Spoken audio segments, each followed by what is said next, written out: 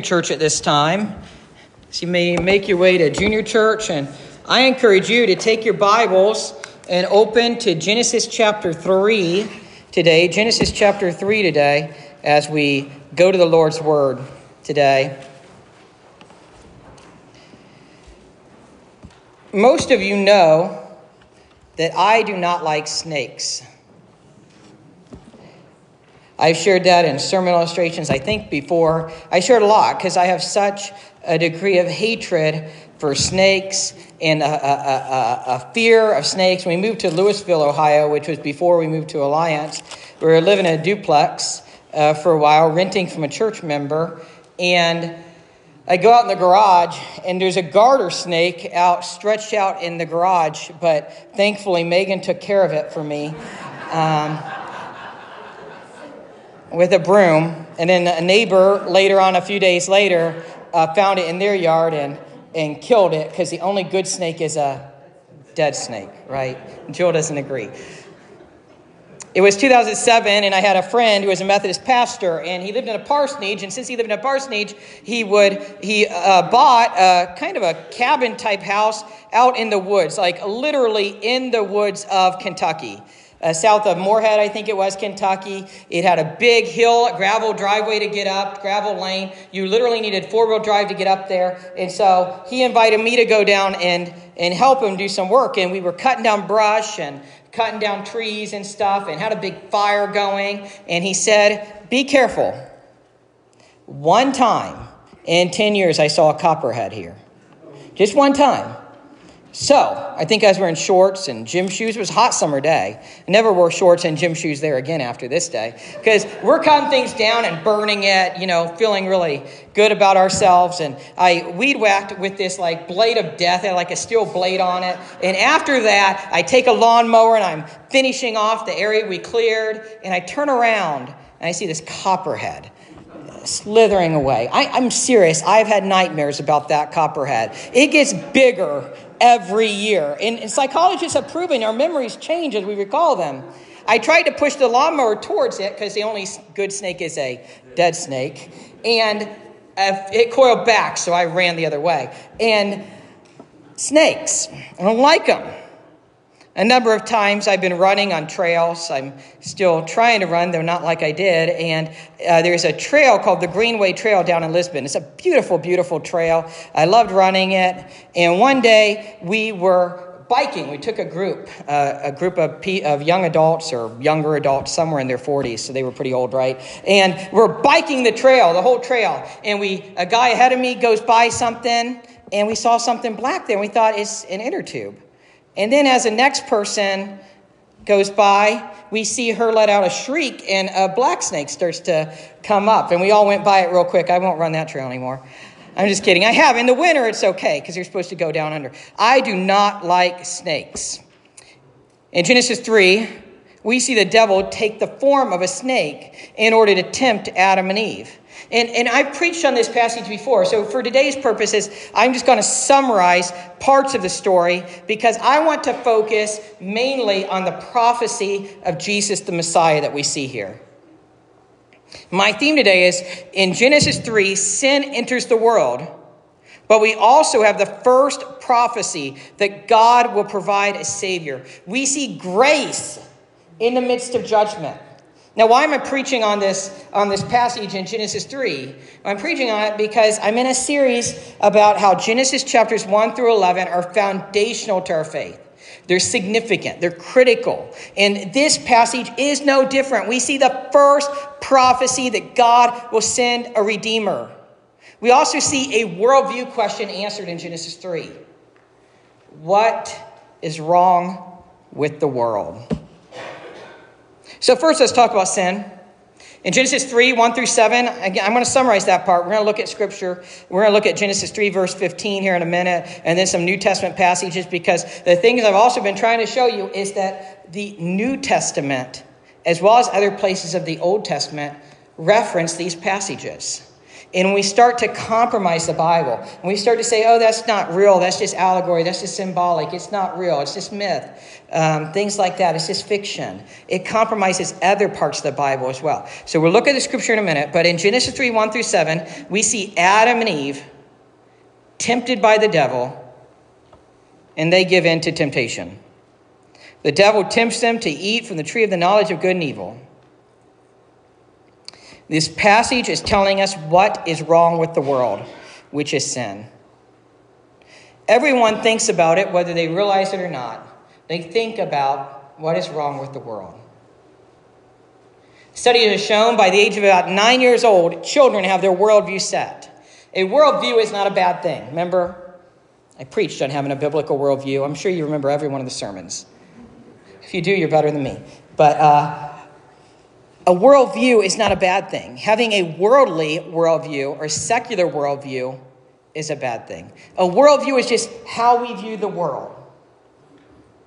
The Titanic fascinates me. This is not an ADHD moment. It fits. You'll see in a minute. The Titanic fascinates me. It's like 10,000 feet below the water right now, struck an iceberg and sank in something like 20 minutes. They say worldviews are like icebergs. Most of the iceberg, just from what I've been told, is under the surface of the water. Most of the iceberg is under the surface of the water. In most of our worldview, we don't think about it. It just comes natural to us. We hear something, we think about something, we have a gut reaction. A gut reaction. What is wrong with the world? That's answered in Genesis 3. This morning I was listening to a book called Tactics by Gregory Koukl. Very, very, very good book. I'm almost finished with it. I highly commend it to you. It's about having conversations with people using a Columbo idea of asking questions and getting people to think. It's almost like a basic book of logic, though he doesn't even talk about logic, but it's there. And he has a kind of one of the last few chapters talks about the inside out. And he quotes one of the militant atheists. I think it's Richard Dawkins, might have been another guy. And this atheist talks about he doesn't believe in God, doesn't believe in these things. He just believes in naturalism, just believes in materialism, just believes that's all that there is. But yet, then there's a paragraph of an exact quote of where he talks about how bad Christians are. And all the words he uses, extreme words to talk about how bad Christians are. And Dr. Gregory Koukl brings out, do you notice it? He has no basis for that morality. Yet the inside came out. The inside came out that there is right and wrong. There is morality. What is wrong with the world? That's answered in Genesis 3. We all have to question it. We all have to answer what is wrong with the world. There are other questions about a worldview. What does it mean to be human?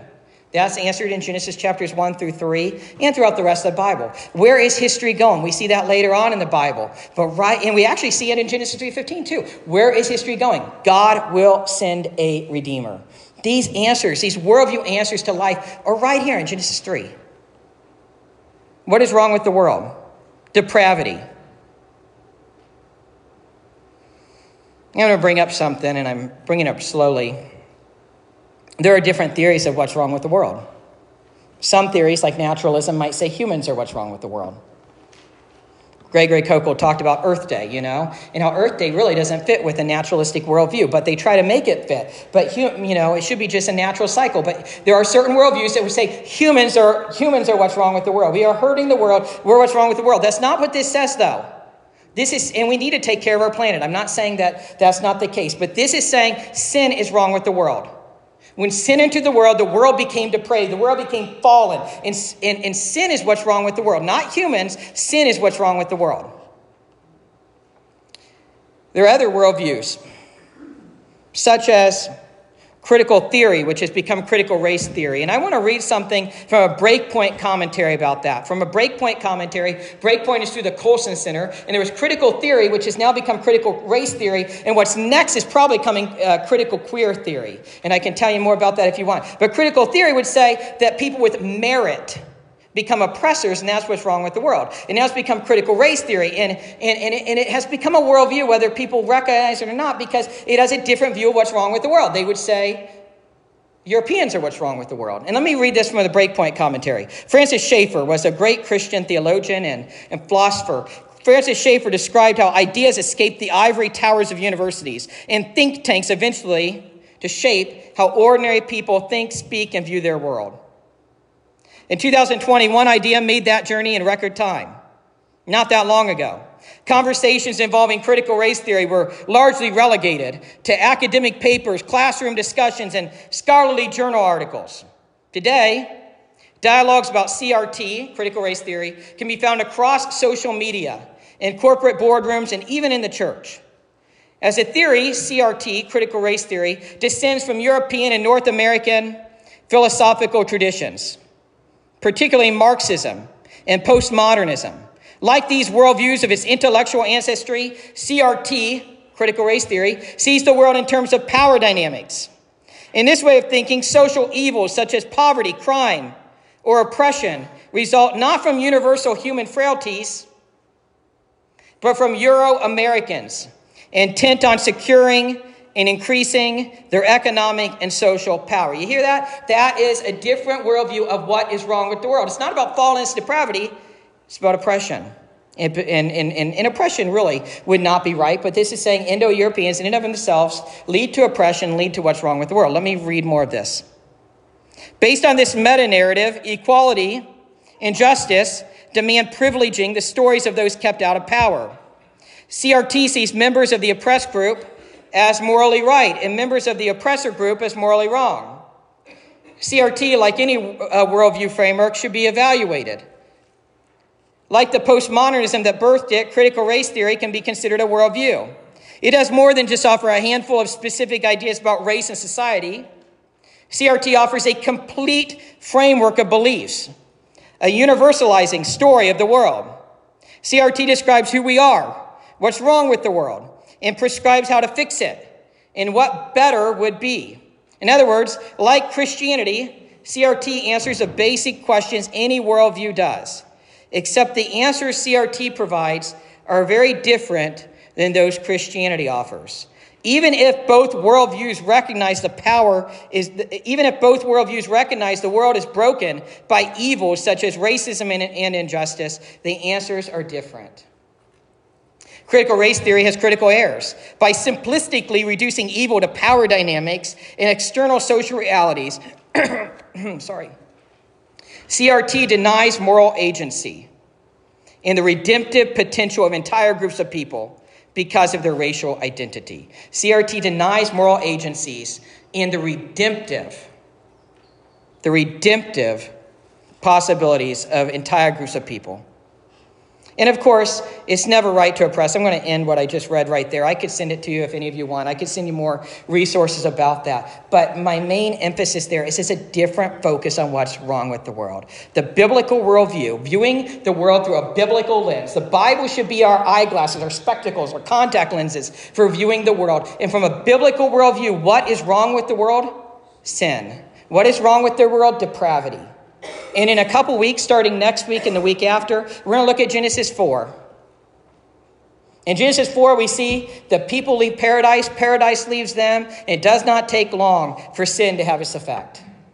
It does not take long for polygamy, murder, jealousy, envy, anger, many other things. Think of sin like death. Actually, isn't it interesting that because of sin, there is death, and because of death, there is decomposition? A few times we have noticed that a mouse has died in our house. How do we notice that a mouse has died? I'm glad you asked. We smell the smell. The mouse dies in the wall, and we have to wait a few days, generally just a few days, for the smell to go away. That happened once or twice, and we got a cat.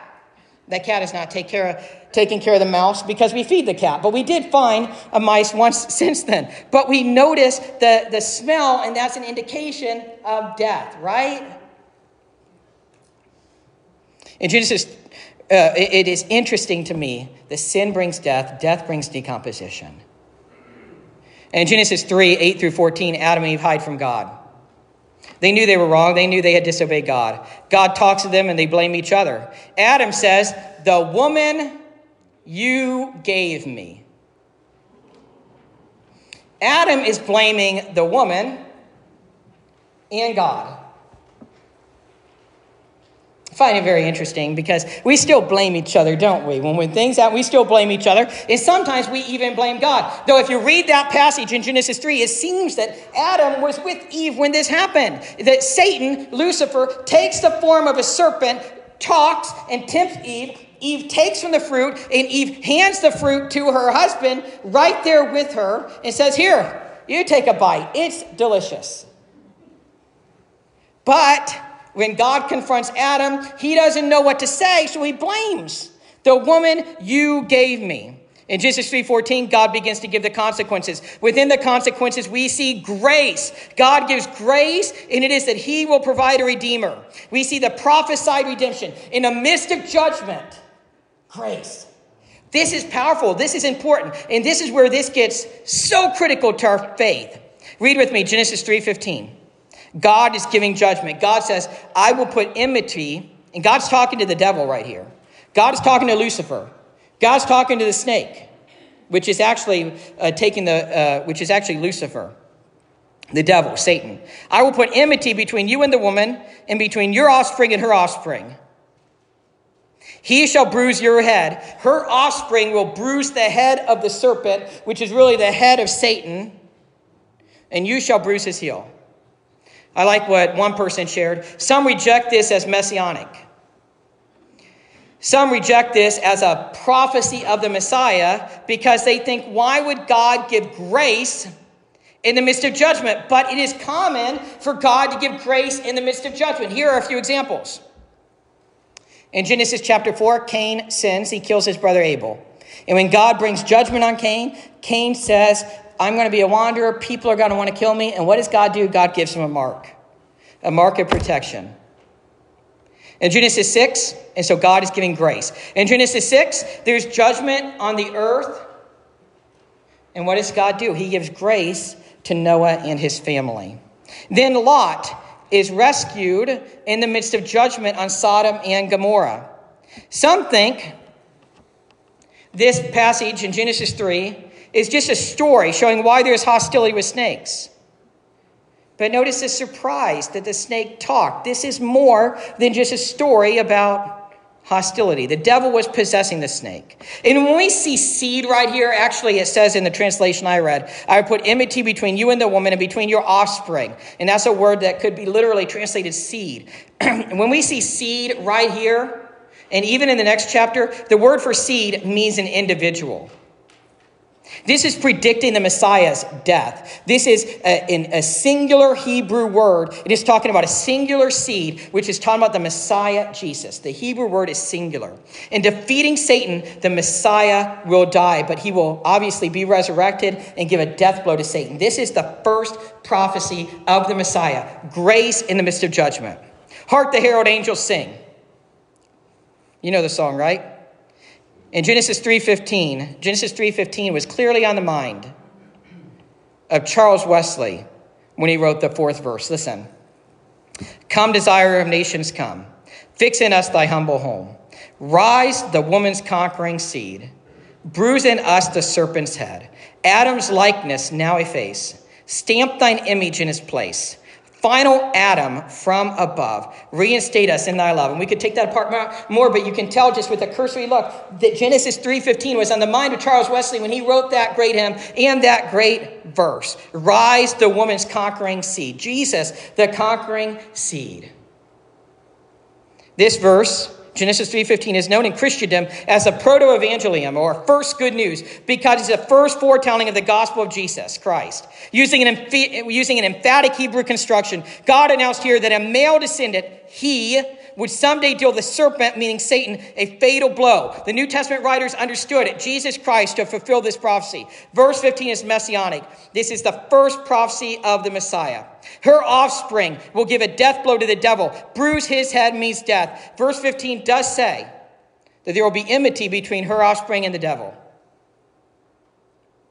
And the devil's offspring may be demons. But there is still that sin struggle. And so some would say the word offspring actually is a singular word. Though a cursory look, it would make it seem like there's enmity between all of Eve's offspring, which would be all of us, and the serpent's offspring. But ultimately, this is talking in a singular way about Jesus. Seed in the Bible, by the way, just means offspring. Hagar and her seed Ishmael. This does not mean seed as in sperm, just offspring, pointing to Jesus. There will be one offspring, Jesus, that will deliver the death blow to Satan. So right here, after the first sin, God gives grace. But how important is this to the rest of the Bible? Let's talk about that for a moment. How important is this to the rest of the Bible? Besides answering the worldview question of what is wrong with the world, besides answering the worldview question of how can it be fixed, God is going to send a Redeemer. And by the way, it's really interesting. When you look at the names in Genesis 4 and 5 and 6, you can tell they were looking for a Redeemer. And especially when you look at the name of Noah at the end of Genesis 5, they were waiting for a Redeemer. They left paradise and they were waiting for a Redeemer. Adam and Eve were the only ones to know what it was like to be in paradise and what it was like to be in a fallen, depraved world. And they were eager for a Redeemer. So besides answering those great worldview questions, how else is this important for the rest of the Bible? First, we can compare this narrative with the wording in Genesis 4 with Cain and then with Noah later on, which I just vaguely mentioned, but we're going to stop at that for now. But secondly, we see the fulfilled redemption. You know, I've been emphasizing how these narratives in Genesis are critical for our interpretation of the whole Bible. Think about it. If we were to throw this out of the Bible, if we were to throw Genesis 3 and Genesis 3:15 out of the Bible, if we were to say it's just some ancient fairy tale, it's not real, and if we were to throw it out of the Bible, we would lose God's grace in the midst of judgment. Gone. We would lose the first prophecy that God will provide a Redeemer. Gone. Critical prophecy, too. And within that first prophecy, we see that the method of our redemption will come through humanity. Within this prophecy, her seed, the method of our redemption comes from a human being, the man Jesus Christ. If we do not believe this passage, we lose the foundation for how God will bring salvation. So when do we see this fulfilled in the New Testament? Well, in a short answer, when do we not see this fulfilled in the New Testament? You begin with the Gospels. We see the incarnation of God, God becoming one of us. Emmanuel means God with us. But look at Galatians 4:4. But when the fullness of time had come, God sent forth his Son, born of a woman, born under the law, to redeem those who were under the law, so that we might receive adoption as sons. When the fullness of time had come, at God's appointed time, at the right time, God sent forth his Son. And who would that be? Jesus. God sent forth his Son. And guess how it says? Born of a woman. This is obviously referring back to Genesis 3:15. Born under the law to redeem those who were under the law. And that would be all of us, so that we might receive adoption as sons. This passage is referring back to Genesis 3:15. Another passage, Luke 24:27. In Luke 24:27, they call it the road to Emmaus. Jesus has been resurrected, and he goes along this road, and he encounters some of his disciples. And for whatever reason, the disciples do not recognize that this is Jesus. It could be that they were in such grief, they were in such sorrow, and the last time they'd seen him, he was beaten beyond recognition, so they didn't recognize him. It could be that he disguised himself, but either way, they did not recognize him. And then eventually, it says, eventually they recognized him, and then they still did not figure things out. They did not get how the Messiah had to die by crucifixion and rise again. And then it says, Jesus opened their eyes. Jesus opened their eyes. He literally opened their eyes. You ever talk about the gospel with people and you're like, I'm doing the best arguments I have?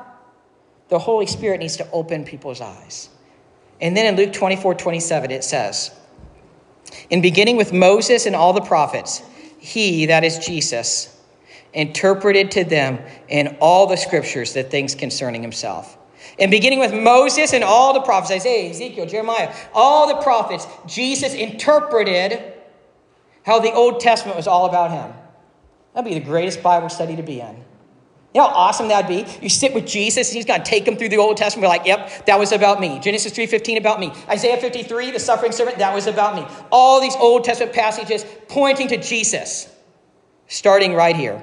All the scriptures are pointing to Jesus. One more passage today, Revelation 12:9. Revelation chapter 12, verse 9. And the great dragon, that's Satan, was thrown down, that ancient serpent, who is called the devil and Satan, the deceiver of the whole world.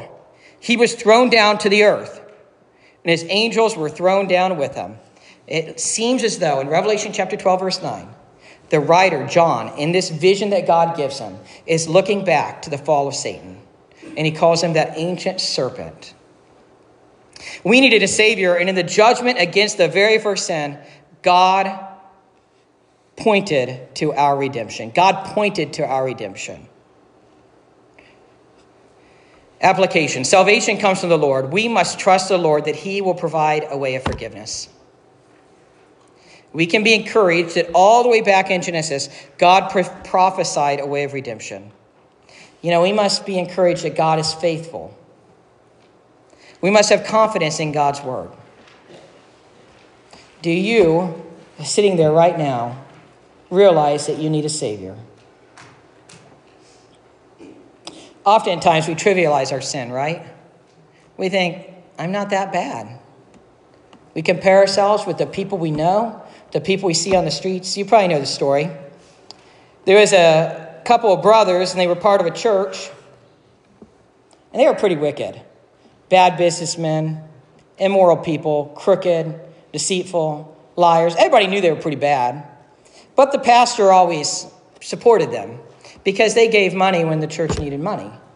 And then eventually, a new young pastor came. He didn't know them as well, but he wasn't going to gloss over those things anymore. But one of the brothers died. And around the time when one of the brothers died, the church needed a new roof. They needed a roof. It's a legitimate need. So the other brother, who was pretty crooked and wicked and evil too, and immoral and deceitful, and he came to the pastor and said, look, I know you need a roof for the church. I will provide for that roof if you preach my brother's funeral and say that my brother was a saint. The pastor's in quite a dilemma. They need a new roof on the church. The guy's going to give him the roof. So he says, okay, I'll do it. So they're standing up at the funeral. Everybody's wondering, what's the pastor going to say? And he stands there and gives a eulogy, gives the meditation, gives a homily, gives a message. He says, this man before you today was a terrible businessman. He was immoral. He lacked integrity. He lied. He was deceitful. But compared to his brother, he was a saint. Oftentimes, we don't realize that we need a Savior. And right here in Genesis 3:15, they needed a Savior. And right here in the midst of judgment, God prophesied. God pointed towards redemption. And I want to ask you, are you trusting in the Redeemer? Are you trusting in him for your salvation? Or are you like so many that think, compared to my brother, compared to my sister, compared to my parents, whatever, I'm a saint. No one's good enough. One sin separates us from God. And we need to trust in the Savior. Bow your heads and let's pray.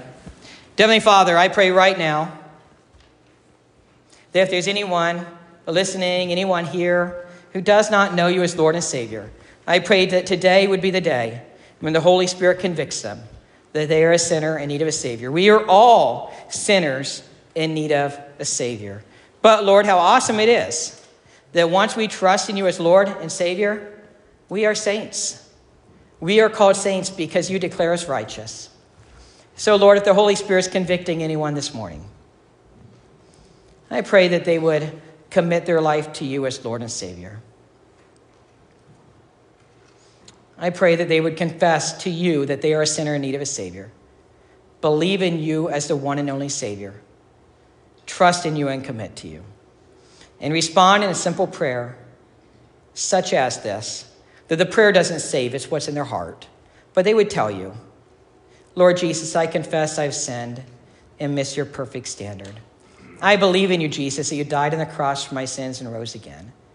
Today, Lord, I am trusting in you as Lord and Savior. Today, Lord, I'm committing my life to you. Please come into my life and help me to live for you. Lord Jesus, we need your help. John 15:5, apart from you, we can do nothing. How awesome it is that we're baptized with the Holy Spirit. So we live the Christian life with you. You're the vine, we are the branches. May we live with you. In Jesus' name, amen. After they're going to lead the closing song, and Steve, you're also going to do the prayer for the meal, right? Thanks.